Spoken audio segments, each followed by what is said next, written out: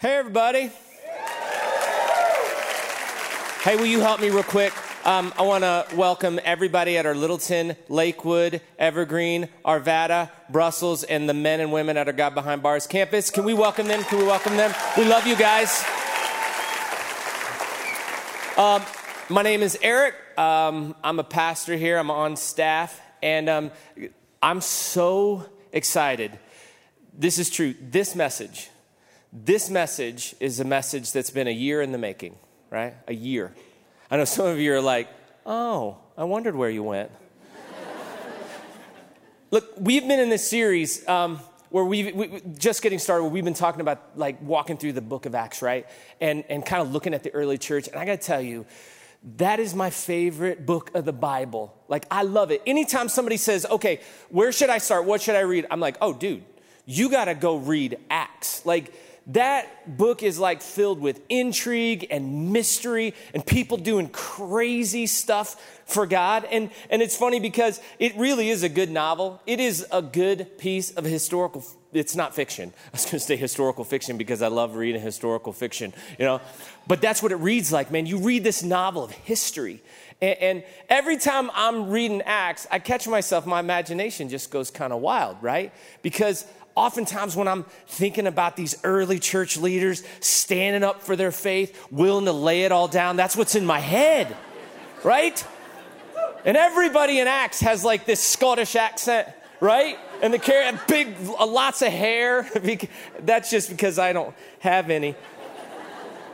But look, I'm telling you, Acts, it's an amazing read because there are these stories throughout Acts, like just peppered with these amazing stories, like right off the get-go. Like as soon as you crack it open, right in Acts chapter 3, there's this story. It's so cool. It's Peter and John, right? And they're walking by a guy who was lame. He was at the city gates, and they heal him. And because he's healed, like people want to know what's going on. Now, this guy's been laying for 30 years at the gates, right? And so he gets healed, and thousands of people start coming to Christ because when lame people just get up and walk after 30 years, like people start paying attention. Well, all the religious leaders in the community are like, this can't happen. They cannot preach. So they went and grabbed him, threw him in jail. Next morning, they brought him up in front of them because they're like, well, we can't keep him in jail because they actually healed the guy and he's walking around. But we're going to tell him no more. This is done. So they brought him up in front of this tribunal. And they said, listen, Peter, John, it's done.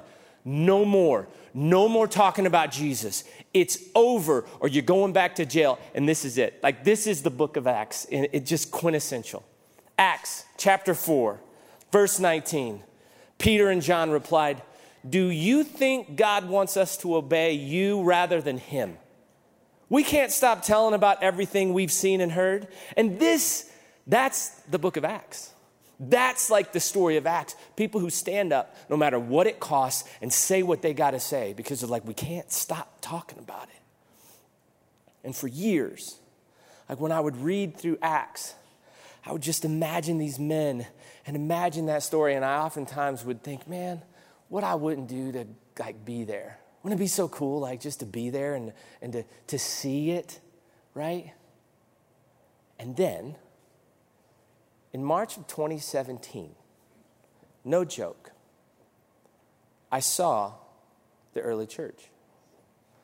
No joke, I experienced the book of Acts with my own two eyes. Now, one of the things that I'm privileged to do as part of my role around here is I get to be a part of the stuff that we do globally. And being such, we had a meeting in the spring of 2017 with someone who said, listen, if you're interested in a move of God, you have to go see what's going on in this country. And so, with a little bit of insight, this organization invited me and Scott Brugman over to India. Now, let me give you a little background on India, just so we're on the same page and you understand what's happening. India is in Southeast Asia, and India currently has a population of 1.38 billion people, all right? We're 300 million here in the States, 1.38 billion. It is on track to be the world's most populous country by 2022. Now, I'm going to do a little math for you. And I'm not very good at this, but even if you're not good with math, go with me. There's 7.6 billion people on planet Earth, okay? Now, of that 7.6 billion people, 2.2 are Christians. So that leaves 5.4 billion people who don't know Jesus, okay? 5.4. Now, back to India. 1.38. Of that 1.38 billion people, 1.3 billion, most of the population don't know Jesus. Most of them are Hindu. That percentage is pretty simple. 25% of the world's population that don't know Jesus live in India. Think about that for a second. 1 in every 4 people who don't know Jesus, they live in India, right? Like, if you're going to go making heaven more crowded, like, India is a great place to start. So Scott and I got invited, and we met this guy who started a ministry that I'm going to call Impact. Now, this is important. I'm going to call this ministry Impact, and I'm going to use different names for the pastors because this is the truth of what's going on in India. There's a lot of oppression for anybody who's Christian in that country. So if you look up Impact, you're not going to find it on the web, and none of these pastors, we use their real name just to protect them. But we went to see this ministry. Now, this ministry started 20 years ago. Listen to this. In 20 years, this is what he said. We went to Delhi, we sat down. He said, I said, 20 years, how many churches have you planted? I was thinking he was going to say, I don't know, a couple of thousand. They planted 20,000 churches in 20 years. 20,000. Like, that's a lot of zeros, right? And I said, okay, wait, 20,000. How many people do you think have come to Jesus in one of your 20,000 churches? And Pastor Joe said, we don't keep records because it's a little bit dangerous for us, but we think about 800,000 people. What? 800,000 people. Like, my mind was like, I'm like, wait. How are you doing that? And I thought he was going to pull out like this giant manual and put it on the table, you know, like a 500-page, like, here's how we do it. And he said, well, I just read the New Testament and decided to do what Paul did. That's it. I was like, oh, well, of course. So, listen, it is ingenious what they're doing. So, they have these training centers. They're all around the country. There are 40 of them now. Now, their goal is to have 100 of these training centers because they want to plant 100,000 churches. But there are 40 of these training centers. So Scott and I got to go to a training center and see what happens. Now, listen. These training centers are filled with these young Christians. Now, here's what you need to know about the backstory of every single one of these young men and women who are in one of these training centers. They spend 1 year. And when they come to the training center, they have literally left everything. Because becoming Christian from Hindu is not like going to another church down the street. Their family has disowned them. They no longer have a dowry if they did have one. They won't get an arranged marriage. These guys, these kids, hear about Jesus. They cross the line of faith, and it literally costs them everything. And so out of many of these churches, these young guys, these young women are moving into these training centers. And for 1 year, they train. For 1 year, they live together. They eat together. And I got to thinking when I was there, Scott and I was so excited. I'm like, dude, this is the early church, man. Read Acts chapter 2 when it said, all the believers devoted themselves to the apostles' teaching and to fellowship and to sharing in meals, including the Lord's Supper and to prayer. And all the believers met together in one place and they shared everything they had. That's what these kids do. For an entire year, they study. They eat together. It's all about Jesus for a year. And then they graduate. And it was really neat. The timing that Scott and I were there, we got to be a part of a graduation ceremony. And so these pastors, we got to teach, both Scott and I. But it was so humbling because it's like, here are these young guys and they're getting ready to go step into, like, remember, when they came here, nobody gave them a bon voyage party like, we're so proud of you. And here's what's going to happen. At the end of this graduation ceremony, they literally get a bike, a Bible, and a bongo. It's for worship. Seriously, a bike, a Bible, and a bongo. And then they're commissioned to go back into the community they left a year ago and to start a church. No, there's no homecoming parades. Nobody's happy to see them, and that's where they go. And they plant churches. Now, this group was about 20% of the 400 to 500 pastors that every year are being commissioned through one of these training centers that are going out, starting churches. And here's what Joe told me. He said, the average pastor, based on what we've seen over these last 20 years, the average pastor will plant 5 to 7 churches in their lifetime. All of them fully functioning, 5 to 7. I was like, this is unreal. Like, this is happening. And we came back, like, I couldn't wait to get back. And our first leadership meeting, look, let me tell you something about the people who lead this church. Look, some of you may not know this. I wasn't here when Red Rock started. I got invited. The 4 guys that started this church, Sean, Chad, Brian, Scott. This is why I love them. Because I walked into a room, I have tears in my eyes. I'm like, guys, there's this thing happening in India. I don't even think I can describe it. There's a bunch of people who are getting a bunch of people saved, and it's crazy, and we have to do something.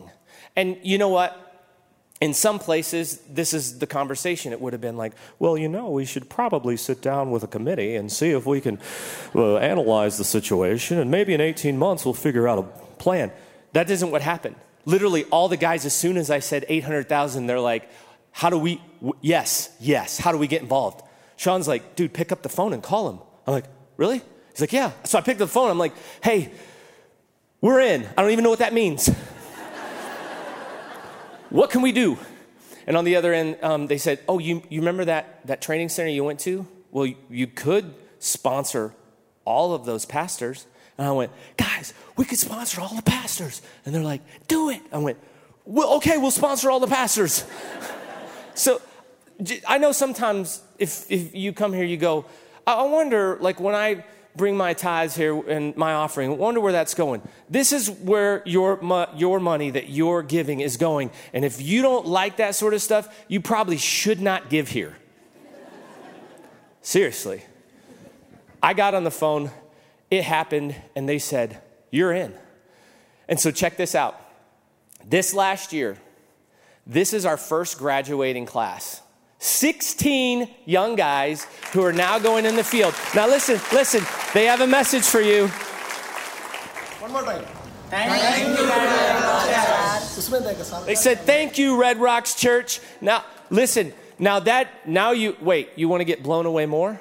After this, those guys, those young guys, they don't have anything. You know what they did? They took an offering for our church. This is their offering. This is what they gave us. Dude, I'm like weeping, bawling. I'm like, oh my God, I love you. You're so good, It's unreal. God is doing something huge. And these guys, it occurred to me, I'm like, you know what? I got to tell more people about this.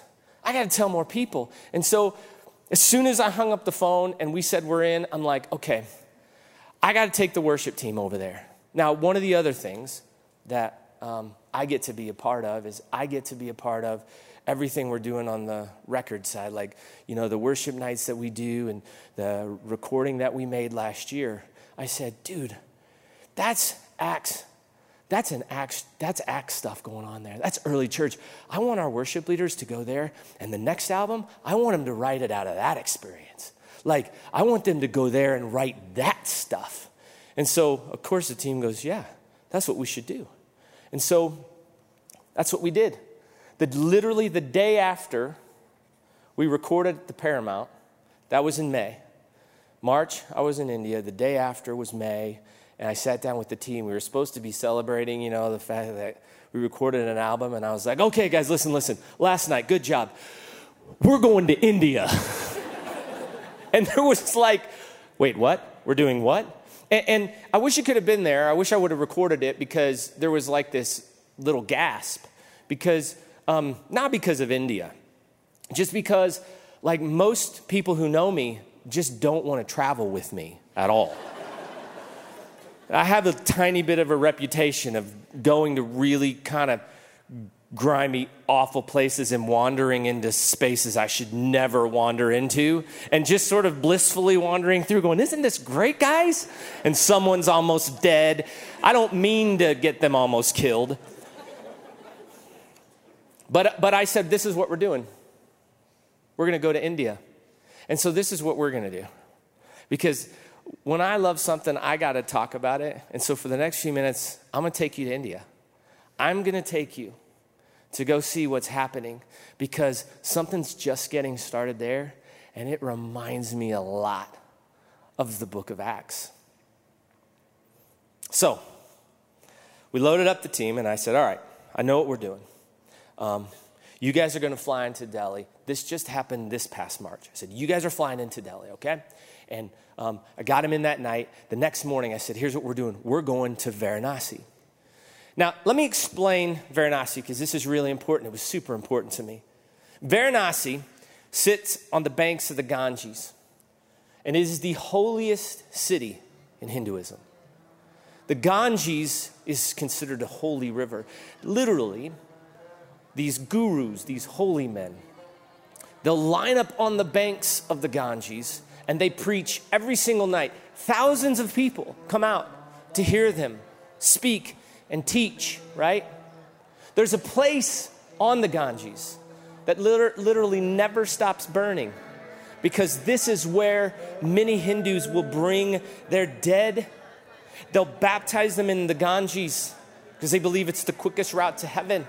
And then these fires, these cremations, they never stop burning. 7 days, 24 hours a day, 365 days a year. It never stops, right? This place, I said, that's where we're going. And what we're going to do is we're going to get in a boat. And we're going to go out on the Ganges. And we're going to have a worship set. And we're going to share communion. And that's how we're going to kick the whole trip off. And so I told the team, this is what we're doing. And the night before, it was really funny because the night before, there were 4 pastors, Indian pastors that are a part of Impact. These guys are awesome, men of God, man, just filled with faith, bold, courageous. They sit me down and they said, now tomorrow, you want to take your team to Varanasi and the Ganges to do a worship set and communion. And I said, yes. And they said, why do you want to do that? And I said, well, what do you mean? They stopped, and then very seriously, they looked back at me and said, well, look, we don't think that you'll all get killed. Wait a minute. Folks, if anybody starts a sentence with, I don't think you're going to get killed, the next bit of the sentence is really important to pay attention to, right? We don't think you're going to get killed, but this could be really dangerous. I was like, okay. They said, see, if someone overhears you leading worship to your God on the Ganges, if someone sees you breaking bread and sharing communion on the Ganges, we just don't think they're going to be very happy about it. So why, seriously, why are we going there? And it was simple for me, right? I wasn't trying to prove any sort of point, or I just said, because that's where the Apostle Paul would go. That's where Peter would go. That's where John would go, because that's where Jesus would go, right? Like Acts chapter 4:19. Guys, do you think God wants us to obey them rather than him? That's his river. That's his city. And there was a silence for about 15 seconds. And then they started to laugh, like a deep, deep belly laugh, because I thought, well, they think I'm a complete idiot, right? You're going to get everyone killed. And they looked back and said, yes, that is exactly what Jesus would do. So yes, we're going to Varanasi. So, team gets in town. We get them off the plane. And we head to Varanasi. And it was so cool because as we walked through this city that was just packed with people coming out literally for evening prayers to hear the gurus, we got down to the river, and these boats, they literally looked like boats. I thought, man, this is a boat that Jesus and the disciples were in, man, right? This is a boat that Jesus would have floated around the river in. And we packed up a couple guitars, and wasn't a big show, but we just said, all right, let's just have a moment, because this is God's. Let's have a moment with our God. That the shadows can't deny. Your name cannot be overcome. Your name is a light forever lifted high. Your name cannot be overcome. You see, your name is a light that even shadows can't deny. Your name cannot be overcome, no. Your name is a light forever lifted high. Your name will not be overcome.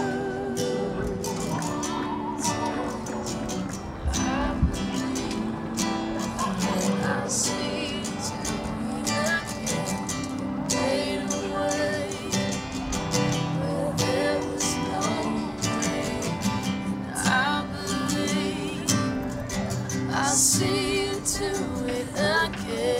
I see you move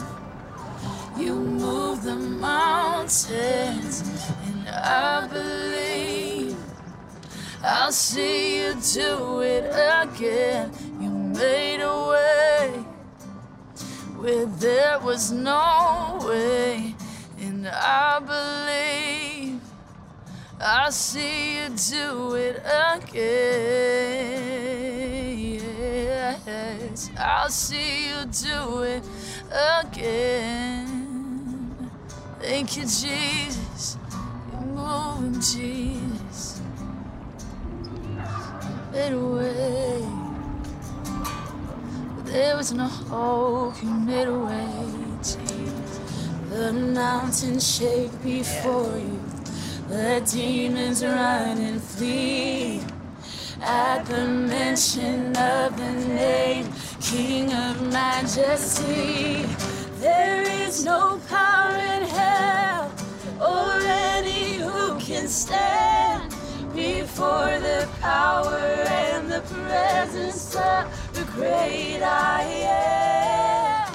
The great I am. The great I am.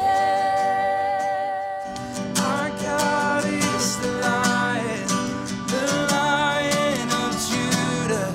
He is roaring with power and fighting our battles. Every knee will bow before him.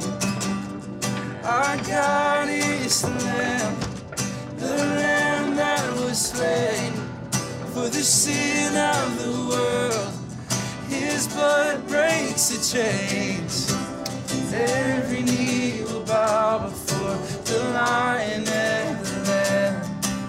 Every knee will bow before him. You know, it did take some boldness to get on the boat. Now, not for the team, because I didn't tell them about the whole get killed thing. But the truth is, isn't it true? Isn't it true, like, when you're around bold people, doesn't it do something make you want to be more bold? Like when you're around people who talk about Jesus, doesn't it make you want to talk about Jesus? When you see somebody living out their faith, doesn't it make you want to live out your faith? And that was what was really going on, because we kept running into these pastors who would risk everything to follow Jesus. Story after story after story of like, hey man, whatever comes. They're like the apostles, right? They're like, look, we're going to say what we have to say. We're not going to do what they asked us to do, because we're going to do what God asked us to do. And that's infectious. And we captured one pastor's story, a pastor that I think, man, speaks to a whole bunch of pastors who are boldly saying, no, we're going to say what we have to say.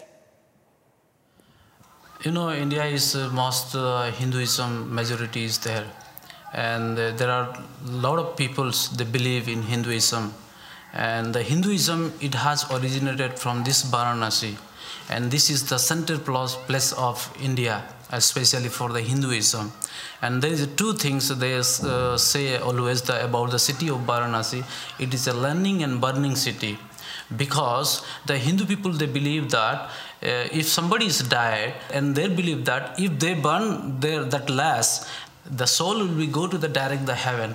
So that is their belief. And mostly the majority of these places, they never allow to anyone to propagate any other religion. And it is very hard to propagate about the Christianity, because they oppose strictly about the Christianity. All the fanatics people, they come together and they destroy our house, they destroy our churches, they destroy our house, and they burn our clothes, everything, whatever we had, they took. And because of the fear, and they kept two questions to us, that if you leave Christ, then you will not destroy your house. If you are not leaving Christ, then definitely we will destroy you and we will kill you. But we say that we may leave our house, we may leave our every property, but we will never leave the Christ. And we say that, and we went to the mountain, the forest, and that was the month of August. It was the rainy season. And all our village people, we went to the forest, and there we were 3 days inside the forest. We are not having food, we are not having clothes, we are not having anything. And all the people, they said, we will not allow to come once again your village. And we said, no problem, but we will never leave our Christ. Man, give me a hug. Yeah. That's amazing. Thank you. Thanks, man. They burned their house down. They lived in the forest because they burned their house down. Did you catch it? He said, I will never leave the Christ. But at the end of this interview, he's smiling. I'm like, okay. Why are you smiling? And he said, because the same people who burned our house down, they rebuilt it for us. Because they all came to Jesus.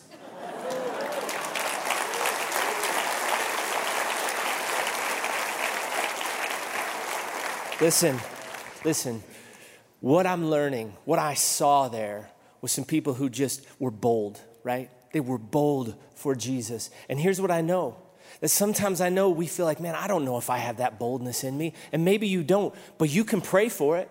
I mean, the Apostle Paul in Ephesians 6:19 says, don't forget to pray for me. Pray that I know what to say and have the courage to say it at the right time. Look, if we pray for boldness, God will give it to us. And for us to do what God wants us to do in our world, sometimes it takes some boldness. I saw pastors who were boldly doing what God asked them to do. There was another pastor. His name was Ron. And Ron's story was unreal. Ron was a pastor who came up through Impact and for 7 years was pastoring. And he told me a story. He said, I had walked by this homeless man for 7 years, homeless man. And then he said, and then one day, I love that phrase, and then one day. Because doesn't that describe probably every one of our journeys, right? Like, didn't know Jesus, had no idea, could care less, was lost, whatever. And then one day, for whatever reason, got invited to a church, or something happened with my family, or something happened to my health. And then one day, I met Jesus. Then one day, Ron said, it occurred to me that I should do something for this homeless man. Now, if you're homeless in India, chances are you've been thrown out on the street by your very own family. Because if you suffer from any sort of mental illness, what will happen often is a family will discard their own family members right onto the street. Seriously, mom, dad, brother, sister, aunt, uncle. And that's where they live their days, on the streets. And so he said, I passed by him that day, and I thought, I'm going to take him to my apartment, and I'm going to feed him. And so we did. And he said, once I fed him, I thought, I ought to give him a shower too. And he did. And then he said his clothes were rags, so I clothed him. And then I thought, you know what?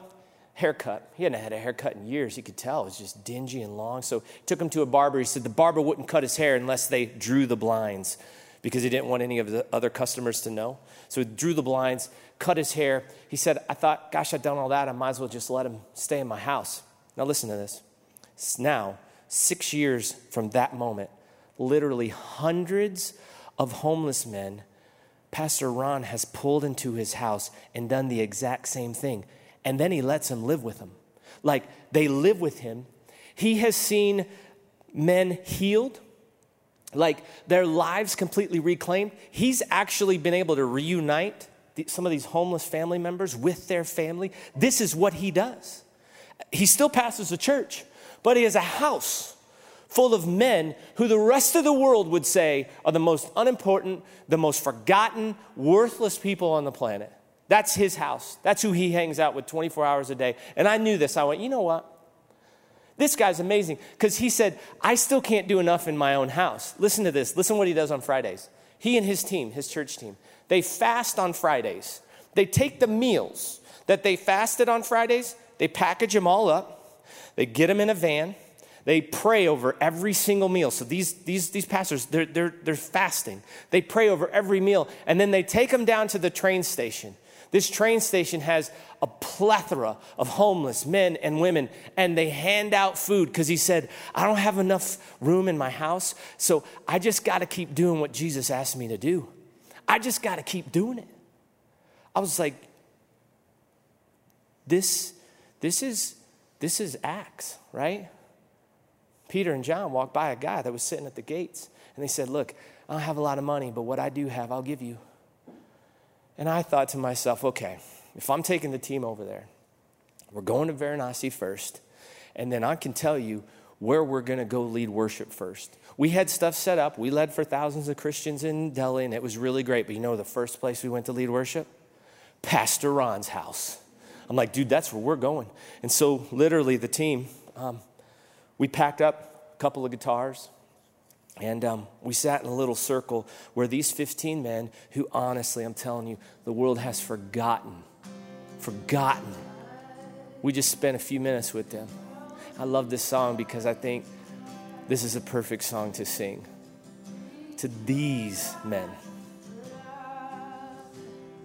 The tender whisper of love in the dead of night, and tell that you're pleased and that I'm never alone. Oh, good Father, it's who you are, it's who you are, it's who you are, and I'm loved by you. It's who I am, it's who I am.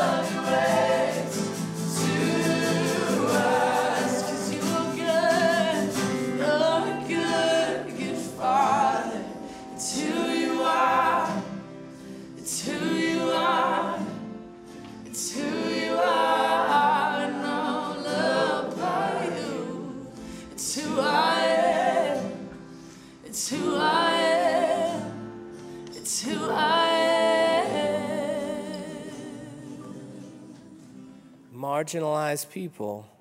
And I know what you're thinking. You're thinking, yeah, but in India, I'm sure it's easy to find marginalized people. And that's true. And you go, I don't know anybody like that. Here's the truth. And here's what's tricky about the United States. Is right now in your neighborhood, you sit next to at school or somewhere in your work, someone who's marginalized. I promise you right now, there's somebody in your neighborhood who's thinking about taking their life. There's somebody in your school who wish they didn't exist. There are people who've lost a child, someone who just got a diagnosis that they don't have long to live. I am telling you, but what makes it tricky in the U.S., we can cover it up, can't we? Like with clothes and cars and stuff. The truth is, no, there are marginalized people everywhere. And I got to thinking, man, what would it look like if we just prayed for boldness and then we just let God lead us to that one person? Just the one. Just the one. I know we hear these stories like this, and we have a temptation, I think, when you hear those numbers to go, yeah, but I can't do anything like that, Eric. 800,000 people. But here's the truth. This one man just prayed for a little bit of boldness. And here's what I love. He's not a pastor. He grew up in India. He moved to Australia. He had a business, did really well, sold it, and then he said, Eric, I saw the same stats that you just saw, and it occurred to me that the only reason I exist on planet Earth is to go tell my people about Jesus. And so I'm just going to go find somebody to tell. There was no master plan. There was no $1 bazillion. There was nothing. It was just him going, that's what I'm going to do. I'm going to go tell one person. And isn't this the way of Jesus, right? Isn't this what we see in Acts?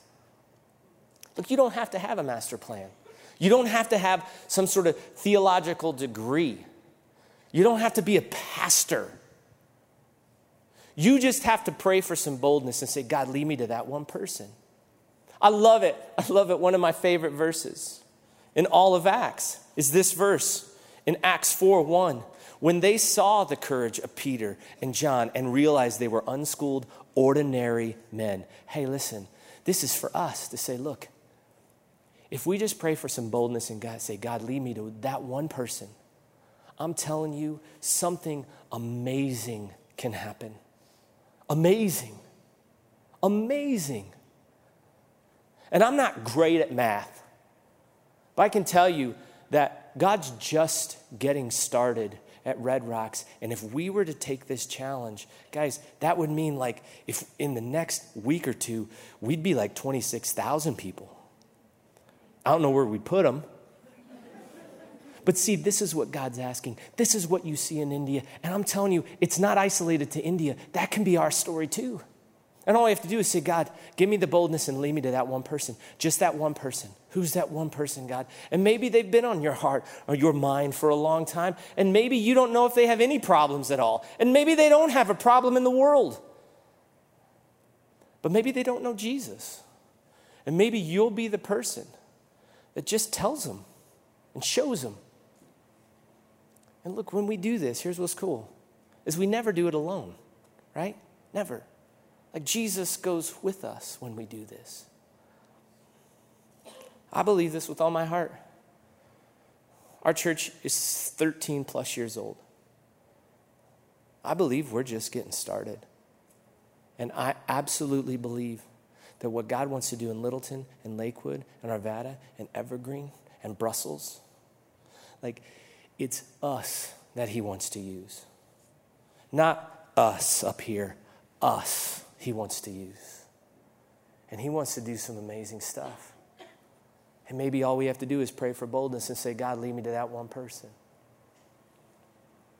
And for those of you that walked into this place today, that maybe you're like, yeah, but I don't even know Jesus. Here's my question to you. Why? Seriously. I'm telling you, the best decision I ever made in my life, and then one day, was January 1st, 1995. It's the best decision I've ever made. And here's the verse I've found to be true. In Mark chapter 8, verse 35, only those who throw away their lives for my sake and for the sake of the good news will ever know what it means to truly live. There are literally thousands of us that have found this verse to be true. And if you don't know him, here's what's awesome. You can. Like this very day. And it's super simple. God loves you, right? He knows that you're busted and broken, like every one of us. He knew that we were all sinners, that we had all fallen short. And so he sent his son to die on a cross.